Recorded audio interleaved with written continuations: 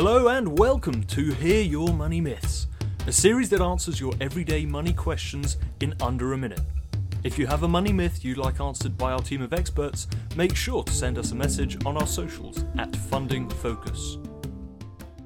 Our latest money myth comes from our listener, Dr. Yvonne Thompson. Investing is only for rich people. Absolutely not true. Absolutely not true. Anyone can start investing if they're interested, if they want to take the time and the effort to build something towards the future. And, you know, one of the best pieces of advice that I've seen come out from many different circles is take 10% of whatever you earn and put that away in savings and investments.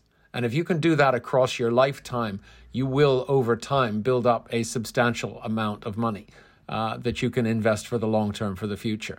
Investing is absolutely not only for rich people.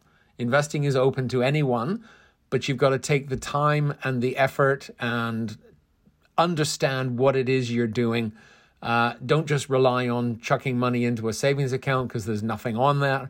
And don't just pour money into stocks without understanding what you're doing. But absolutely anyone can start investing at any point in time in their life. Thanks very much and good luck.